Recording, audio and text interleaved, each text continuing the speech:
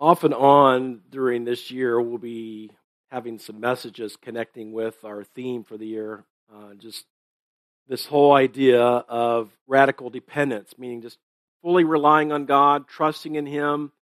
We've hit on a number of, had some touch points with this theme. Last week was forgiveness, radical forgiveness.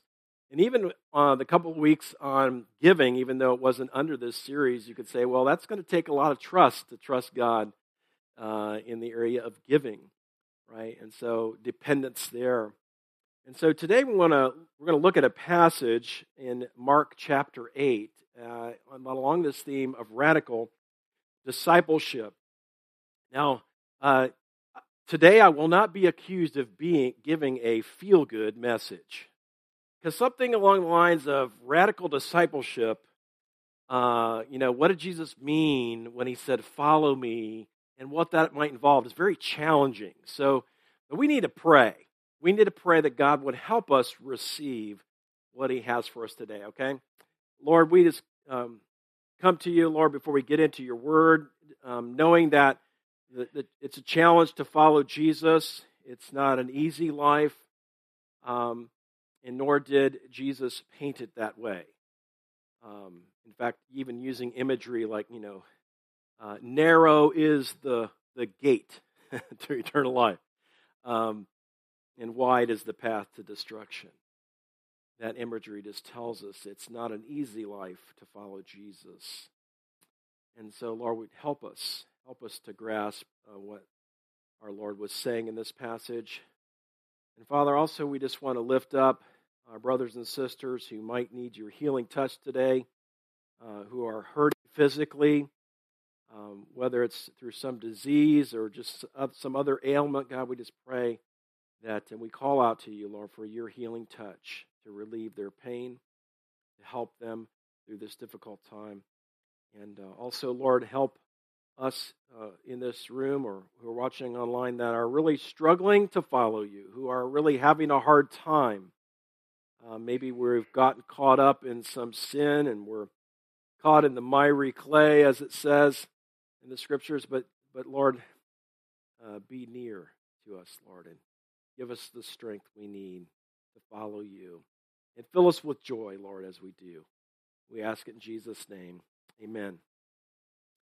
So it's often a tradition here when we read the Word to stand in honor of the reading of the Word of God. So if you're able to, would you stand with me? And today let's read it together. Let's read this passage. There's really not many verses, so let's just read aloud together, okay? So here we go. And calling the crowd to Him with His disciples, He said to them, "If anyone would come after me, let him deny himself and take up his cross and follow me.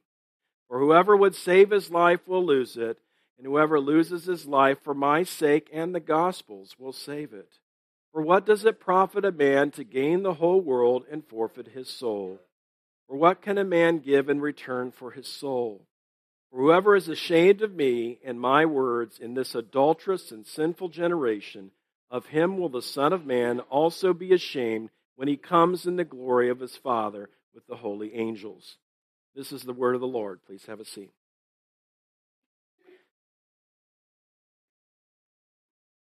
One of the verses in this passage I had used in my personal, we used to call them testimony tracts. It's like a little pamphlet about your personal story. And years ago, there was a guy in the church when I attended Linworth Road Church. His name was Mike Gillette. He's a cartoonist, and he did the little. I wish I should have got the picture up here for you. It's a little caricature of me holding a basketball because I loved to play basketball when I was in school, and it related somewhat to my testimony. But one of the verses here in this passage, it says, "For what does it profit a man to gain the whole world and forfeit his soul?" That resonated with me in my college years. It's like, what am I living for? A lot of times you're asking large questions at various times in your life, big questions, and so what Jesus said there really kind of rocked my world and got me just on this journey of seeking to find out who is this Jesus that I heard about growing up. It wasn't that I didn't believe like who He was. I even believe that he went to the cross for our sins, but like I said last week, I didn't realize that I had to have a personal response to that, to come into relationship with God. But this passage here is quite the challenge.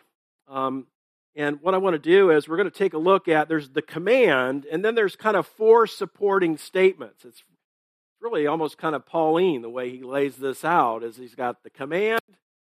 Mark writes the command, and then he kind of gives some reinforcing like reasons, or why should we obey this command? I mean, aside from the fact that the one who has all authority said it, okay? I mean, you got that. But I'm just saying, we are given reasons here why we should obey this command, all right? And so the command here, and I'll just refresh your memory, to take up your cross and deny yourself.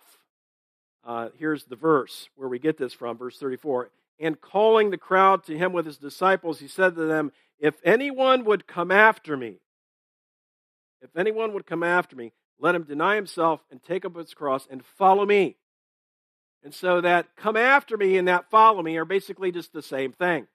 Sandwiched in there, okay, is this command, right? Is he saying, you need to deny yourself and take up your cross.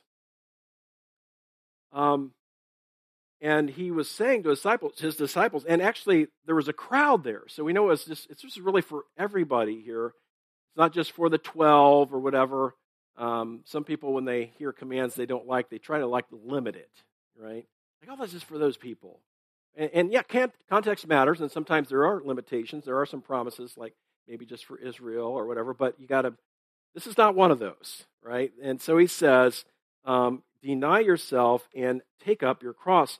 So what about this deny? We have to deny, it says we must deny himself. Deny himself. Well, basically, I mean, this is, it's basically anti-human. Our humanity, at least, maybe I'm the only one, but I tend to look out for myself a lot. I am very selfish, right, in my flesh, in and of myself. And by God's grace, probably less selfish than I used to be, but it's still there. But the idea here is he's saying you need to kind of lay aside your agenda and lay aside even your desires and your passions that you have, and they need to be submitted to the Lordship of Christ, if you will, to his. We need to take on what he desires for us and make sure our desires line up with his. And when they don't, we need to work through that. But denying himself. Parents often know what that's about. Right? I mean, most parents, good parents, they're denying themselves all the time. They could be, those kids just don't, come with built-in babysitters, and so you're with your kids a lot as when they're young, especially, and can't take care of themselves, and you know what it means if you're a parent to deny yourself. And it's like that, but just in a spiritual way, where you're kind of, it doesn't mean that you don't get to do fun things. I mean, you kind of read this and say, man, Christianity, that is a real downer. No, there's joy. This is kind of weird, okay? This is the part of the mystery of being a Jesus follower. There's joy in submitting. I know that sounds weird, but there's joy in submitting to God and his word. There's a joy. There really is. And so, when he tells us to deny, that we need to deny ourselves, it's really for our good, for sure. But it does mean that we need to, again, submit our desires, our ambitions, our personal goals to him. We need to say no to self many times and yes to God. And that's kind of it's a big thing. One of the things I appreciated about kind of the retreat that the guys had is it was just an opportunity to kind of pull away and have some concentrated time to think and reflect. If you don't regularly do that, you don't even need a retreat. Even if you could, as it gets warming up here, may the Lord please warm it up. that you could go out to a park somewhere and sit under a shelter or something and just think about where things are with you and God. And, and even invite God to speak to your heart and say, God, is there anything in my life that I just have not laid at your feet? I have not submitted to you and said, have your way. Or maybe I did it one time and I kind of picked it back up and said, no, God, not that. Not that room in my house, or, figuratively speaking. But be thinking about that. Because oftentimes, and this is, I think, one of the good things about, even, again, if you don't go on a full-on retreat, but if it's just an hour, more than you regularly spend with God, go to a different location just for a time and ask the Lord to speak to your heart about these things. Because, there is something to what the monks do about retreat and solitude and silence. There's something there where you give God room to speak in your heart. You're not around all the noise. You know what I mean? And so, and we're just, if you're anything like me, you're just kind of day to day, man. You're just trying to put food on the table. You're trying to get your job done. And if you got kids, that they not kill each other while you're doing it. It's you're not often thinking about some of these more challenging, deeper things. And so I encourage you to do that. This whole idea of denying yourself, and certainly, Jesus, when he invites us to follow him, we put our faith in him, and he invites us to follow him. We don't know everything that means as we begin the journey with Jesus. Okay, but as he reveals his will to you along that way, it is he calls us to deny ourselves and follow him in different areas at different times and in different ways.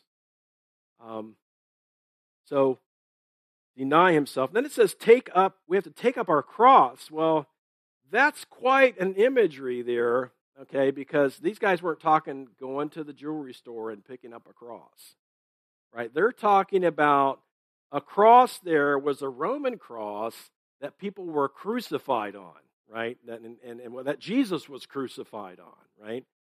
And so, by saying that, Jesus is saying, like me, you're going to have opposition in your life.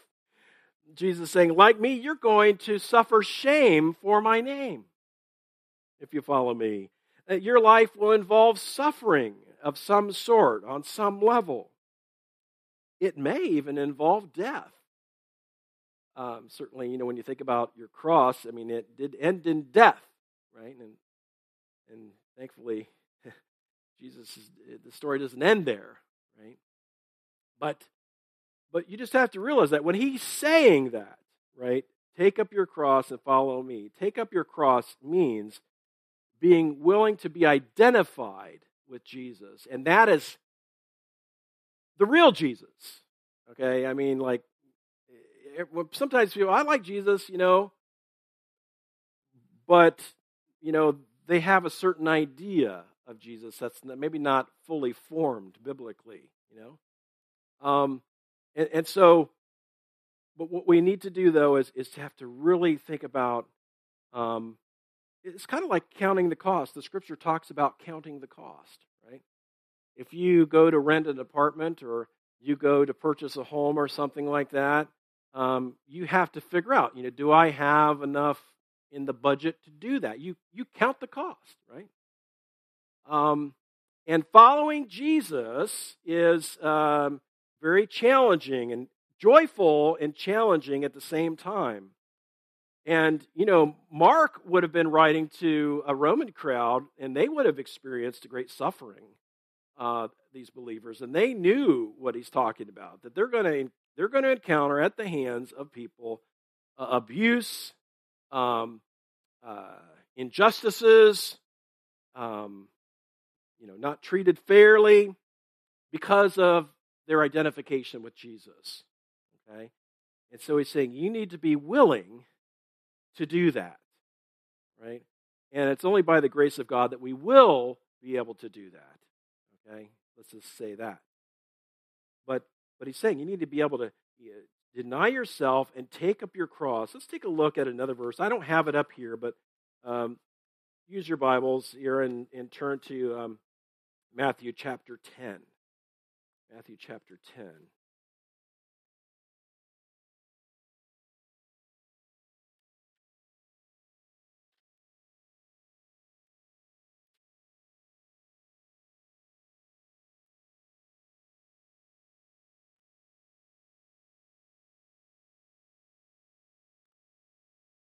Matthew 10:38 says, "And whoever does not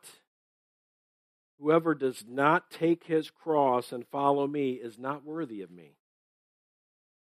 Whoever does not take his cross and follow me is not worthy of me. Now, this is challenging words, right? Sign up for my team. Suffering, opposition, right? I mean, this is kind of it. But his disciples knew he was the one. He's the Messiah. And he's like, and they've seen the miracles. They've seen who he is. They've seen God in him. They know he's the one. And so they would be willing, right, to suffer for his name's sake and to be identified with him. How many people know you're a Christian?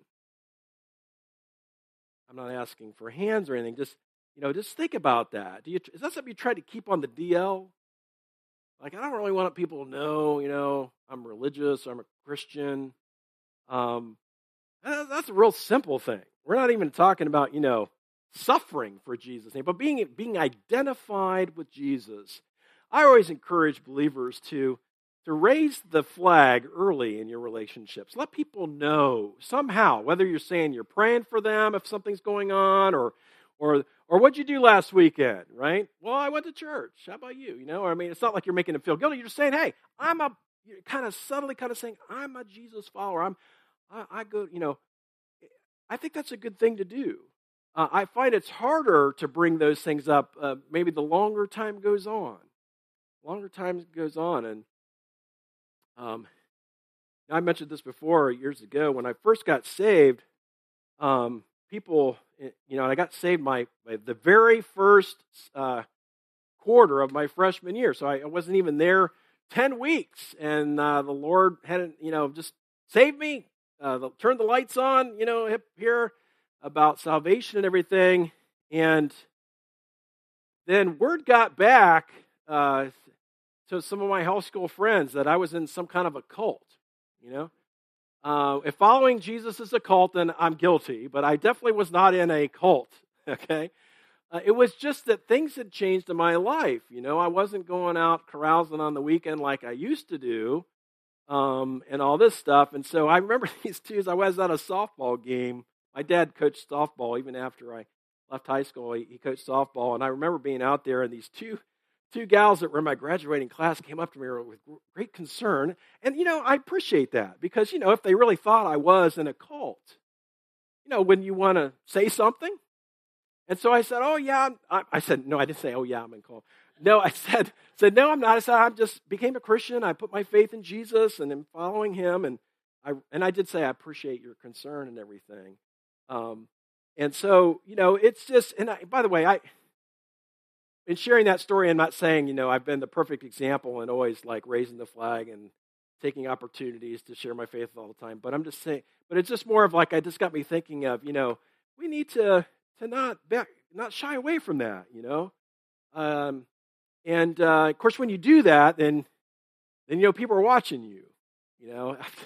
That's the other thing. When I first got saved, and I was in a suite of 16 guys, 4 to a room. They pack them in like sardines back in the day at OSU. And then once I became a believer, I just remember getting comments like if I used some foul language or something, or if I did something, oh, you're a Christian. Like I said, well, okay, you're right. I shouldn't have done that or whatever. But I by God's grace, I'm forgiven, and that's the difference. I've got this relationship with now. But I just remember thinking, man, dude, there's a lot of pressure Now, when you kind of tell people that you're a Jesus follower, but also it does bring opportunities to say that doesn't mean you're perfect, right? And you get a chance to talk about grace and sin and what Jesus came for. And so there's built into that even opportunity, right? So I'm just bringing that up because, part of taking up your cross and denying yourself is going to be just identifying with the Savior, letting people know that you're a Jesus follower. And so many people are just living without hope in this world. And they need to know Christ is the one that they need, and He gives hope that no one else can give, and in ways that nothing else can satisfy. And, we just need to let people know that we love Jesus and we're following Him, and, by His grace, it's not perfect. So take up your cross and deny yourself. The Apostle Paul, by the way, no worries, the following points are going to go a lot quicker, okay? People start to get worried when, he's got the first point, and he hasn't even gone on. Should we be, can we get pizza?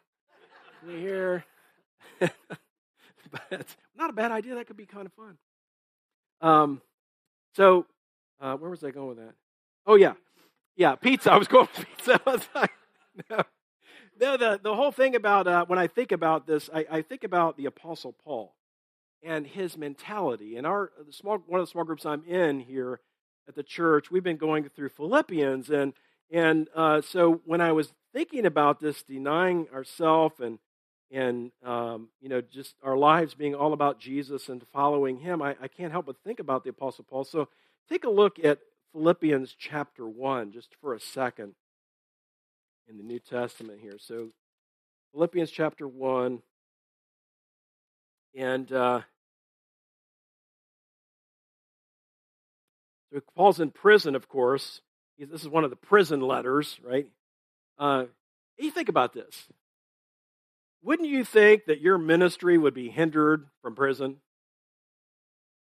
Of course, now that I think about it, people run entire drug cartels from prison. So maybe they can, have a great ministry from prison. I don't know, but I'm just thinking about, you'd think that you'd be very discouraged that, God, I might have had plans. We're going to travel around here and visit these cities and share the gospel and all this stuff.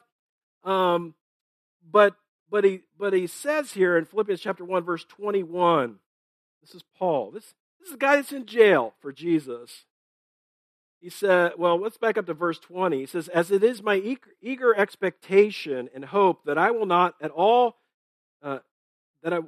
be at all ashamed, but that will, with full courage, now as always, Christ will be honored in my body, whether by life or by death. Now that is a life that is submitted to Jesus. He's like, whether I'm going to live or whether I'm going to die here in prison, whatever the sentence is going to be handed down, man, I'm going to live for Jesus. And this is what we're talking about, taking up your cross and following Jesus. Denying yourself is kind of like saying, hey, whatever the circumstances are going on, I need to find out how to live for Jesus in that. Okay? And so then he goes on here in verse 21. For to me, to live is Christ, and to die is gain. If I am to live in the flesh, that means fruitful labor for me. Yet, which I shall choose, I cannot tell. I am hard-pressed between the two. My desire is to depart and be with Christ, for that is far better.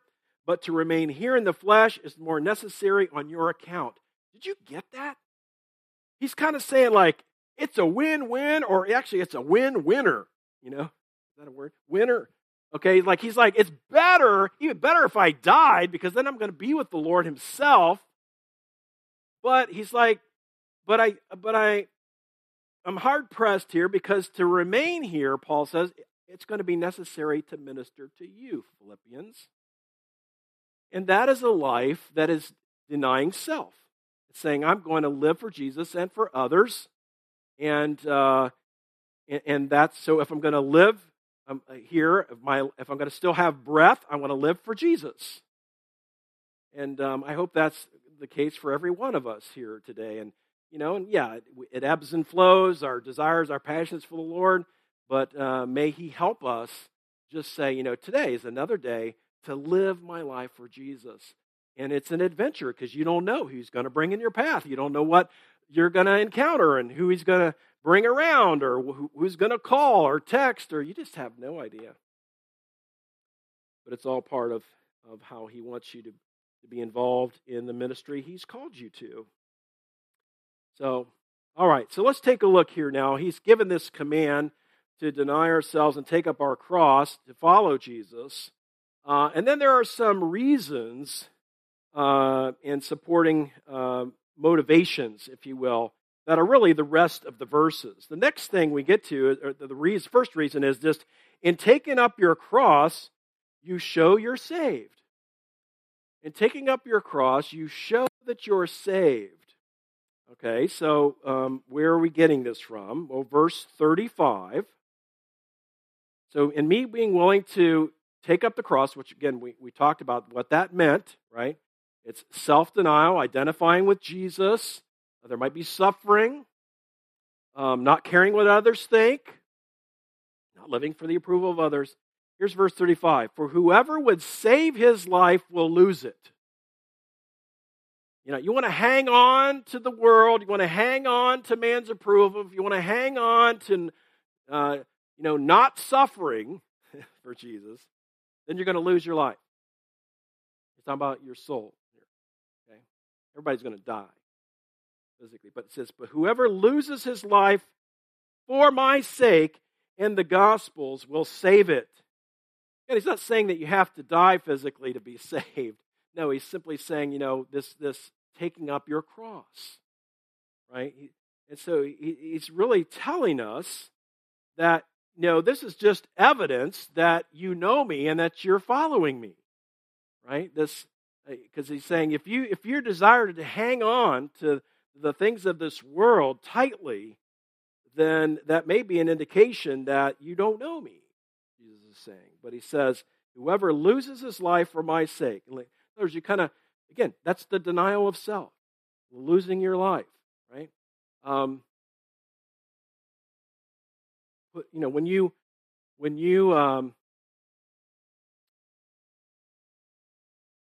as Paul said in another place in his letter there, he talks about how you want to, he talks about not only looking out for your interests, but also for the interests of others, like Jesus did in Philippians chapter 2, right? Philippians chapter 2, he goes on a whole explanation of the humility of Jesus and how he displayed it, right? And he says, you need to have this attitude too, which is also in Christ Jesus, right? So the losing our life for the sake of the gospel is kind of saying, having a new mentality that I'm living for others. The Lord is at the center, and I have a missional life, a life that is on mission.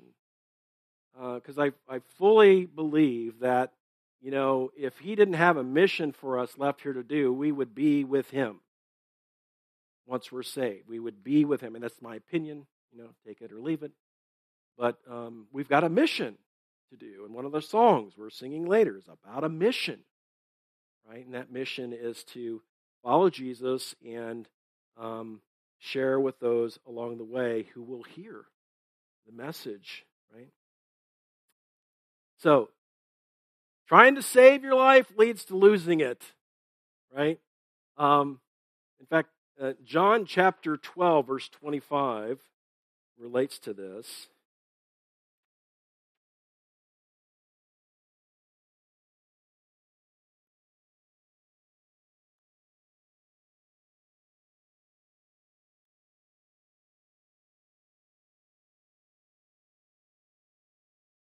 John 12:25, whoever loves his life loses it, and whoever hates his life in this world will keep it for eternal life. This is how I know he's talking about eternal life here. You look at this kind of parallel passage. Now,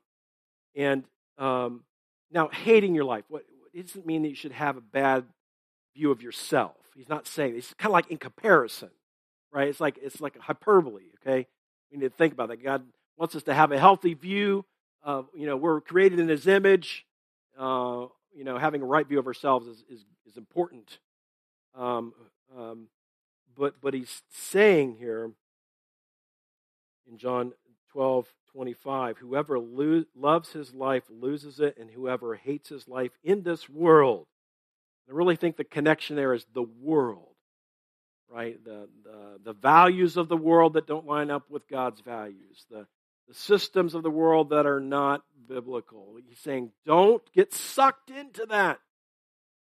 Don't fall in love with that. Don't try to hang on to that.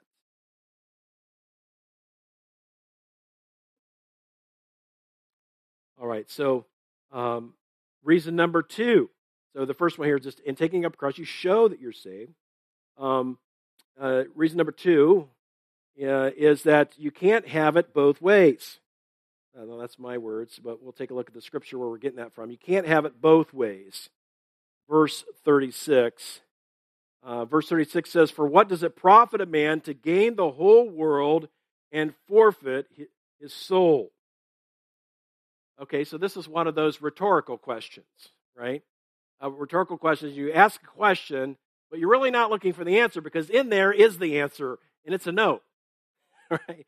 You're saying, what does it profit a man to gain the whole world and forfeit his soul? And there is no profit in gaining the whole world. That's the whole point. There is no profit in that.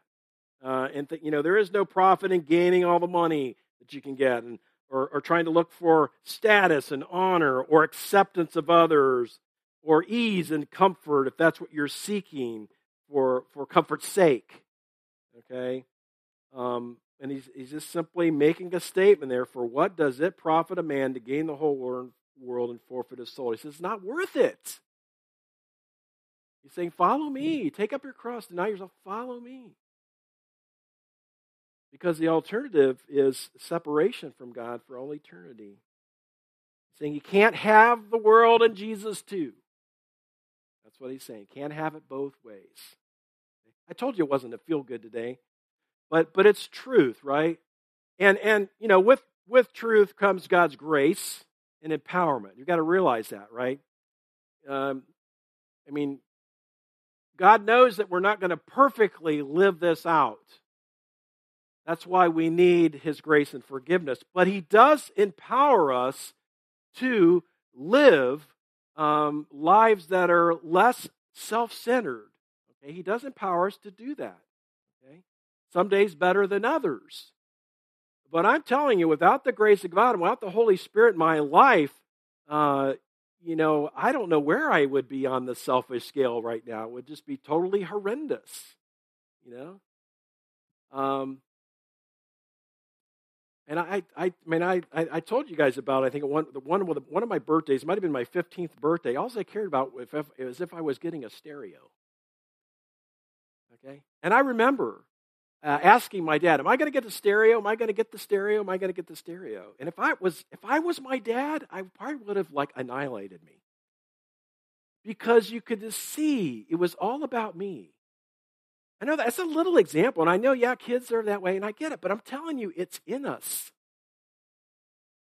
And without the Holy Spirit, helping us, that's the way it is. But by God, the grace of God, He does help us in this denying of self and living for others. Okay, so at the same time, we see the challenge and the difficulty of the command, right?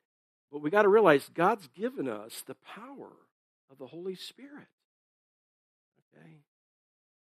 So that we can. Your mom or dad, if they love you, are not going to ask you to do something that you're not able to do. When my kids were 3, I didn't say, get in the car, go down and get some milk.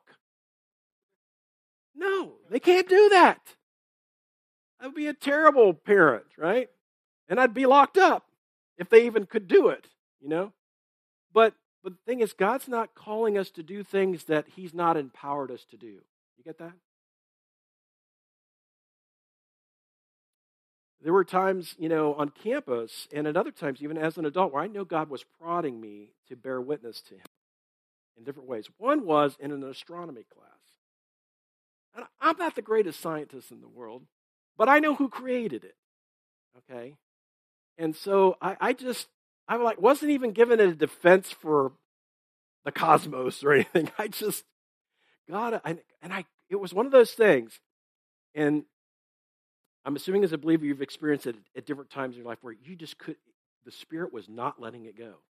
Like, okay, I'm like, God, these people aren't going to listen to me. They aren't going to, they're going to think I'm Looney Tunes, right? And it was in a room with a stage, and I got up on the stage, and I just said, hey, I didn't have this planned out, and it was terrible, but I just simply said, hey, I know there's not a lot of talk about God and creation in this class, but I'm a Christian, and if anybody wants to talk about that, you let me know. That was it. And so I'm just saying, God, that wasn't a big thing. But God empowered me to do it. And He'll empower you to do the things He's got on your assignment. You know what I mean? And that's the cool thing. God's got us, He's working all kinds of ways all over this city and in your home, where you work, right? And as we deny ourselves and look to the Lord, He empowers us to do this kind of life, okay? And that's the beauty of it. All right. Reason number 3. Reason three. Okay. Nothing in this world can purchase your soul from hell. That's kind of master of the obvious if you're a Christian, other than the blood of Jesus, okay? But he's just saying nothing in this world, all right? Verse 37, for what can a man give in return for his soul? Rhetorical question. Nothing. There's nothing in this world that could ever make the full payment for your soul. The blood of Jesus is it, guys. So he's kind of leading us down the road. He's like, you know what? It's really follow me or be damned. That's it. That's really it. And He loves us. That's why He went. Do you have any other better demonstration of love than Jesus hanging on the cross? I don't think so. He loves us. Right? And he wants every person to come to know Him and have a personal relationship with Him. That's why He went to the cross. Fourth reason, if you want the approval of the world, then you won't get the approval of Jesus. And if you want the approval of the world, you won't get the approval of Jesus. Verse 38, for whoever is ashamed of me and my words in this adulterous and sinful generation, of him will the Son of Man also be ashamed when He comes in the glory of the Father with the holy angels. And this is that whole identification thing, being identified with Jesus. He's saying, you cannot, look to have the approval of others in the world and have the approval of Jesus on that day. Right? It says, if you're ashamed of me, I'll be ashamed of you. And with that, we just need prayer. I do. Lord, we just come to You and hearing these words of radical discipleship. Who is this that says, if you want to follow me, you're going to have to take up your cross and deny yourself? And that is it. Just who is it? It is the Lord of the universe.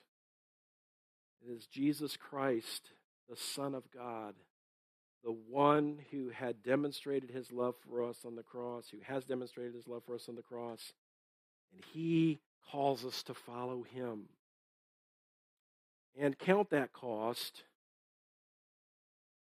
knowing that it will cost us something. Some people more than others, but just having that willingness. And Father, we just pray right now. I pray for every believer hearing this right now, just that You would strengthen us, encourage us. I think about what Jesus said when He said hard things and people left Him. And then Jesus looked at the 12 and He says, are you going to leave me too? And they said, to whom shall we go? You have the words of eternal life. And so we tell You, Father, we know there's no one else to turn to. There's only one Lord of the universe. There's only one Jesus, and He calls us to receive His forgiveness, receive His incredible act of love to count for us, and then to live for Him in whatever way that means, in whatever context we are.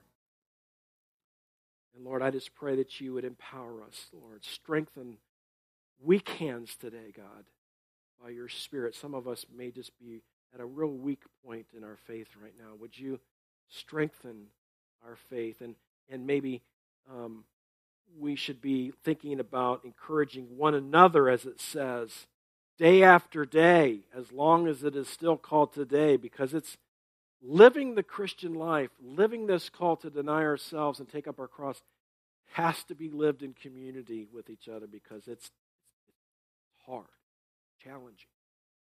Yet it's joyful, it's rewarding. There is peace in it. And so, Lord, we want you to be glorified through our lives. We lay them down for you. In Jesus' name, amen.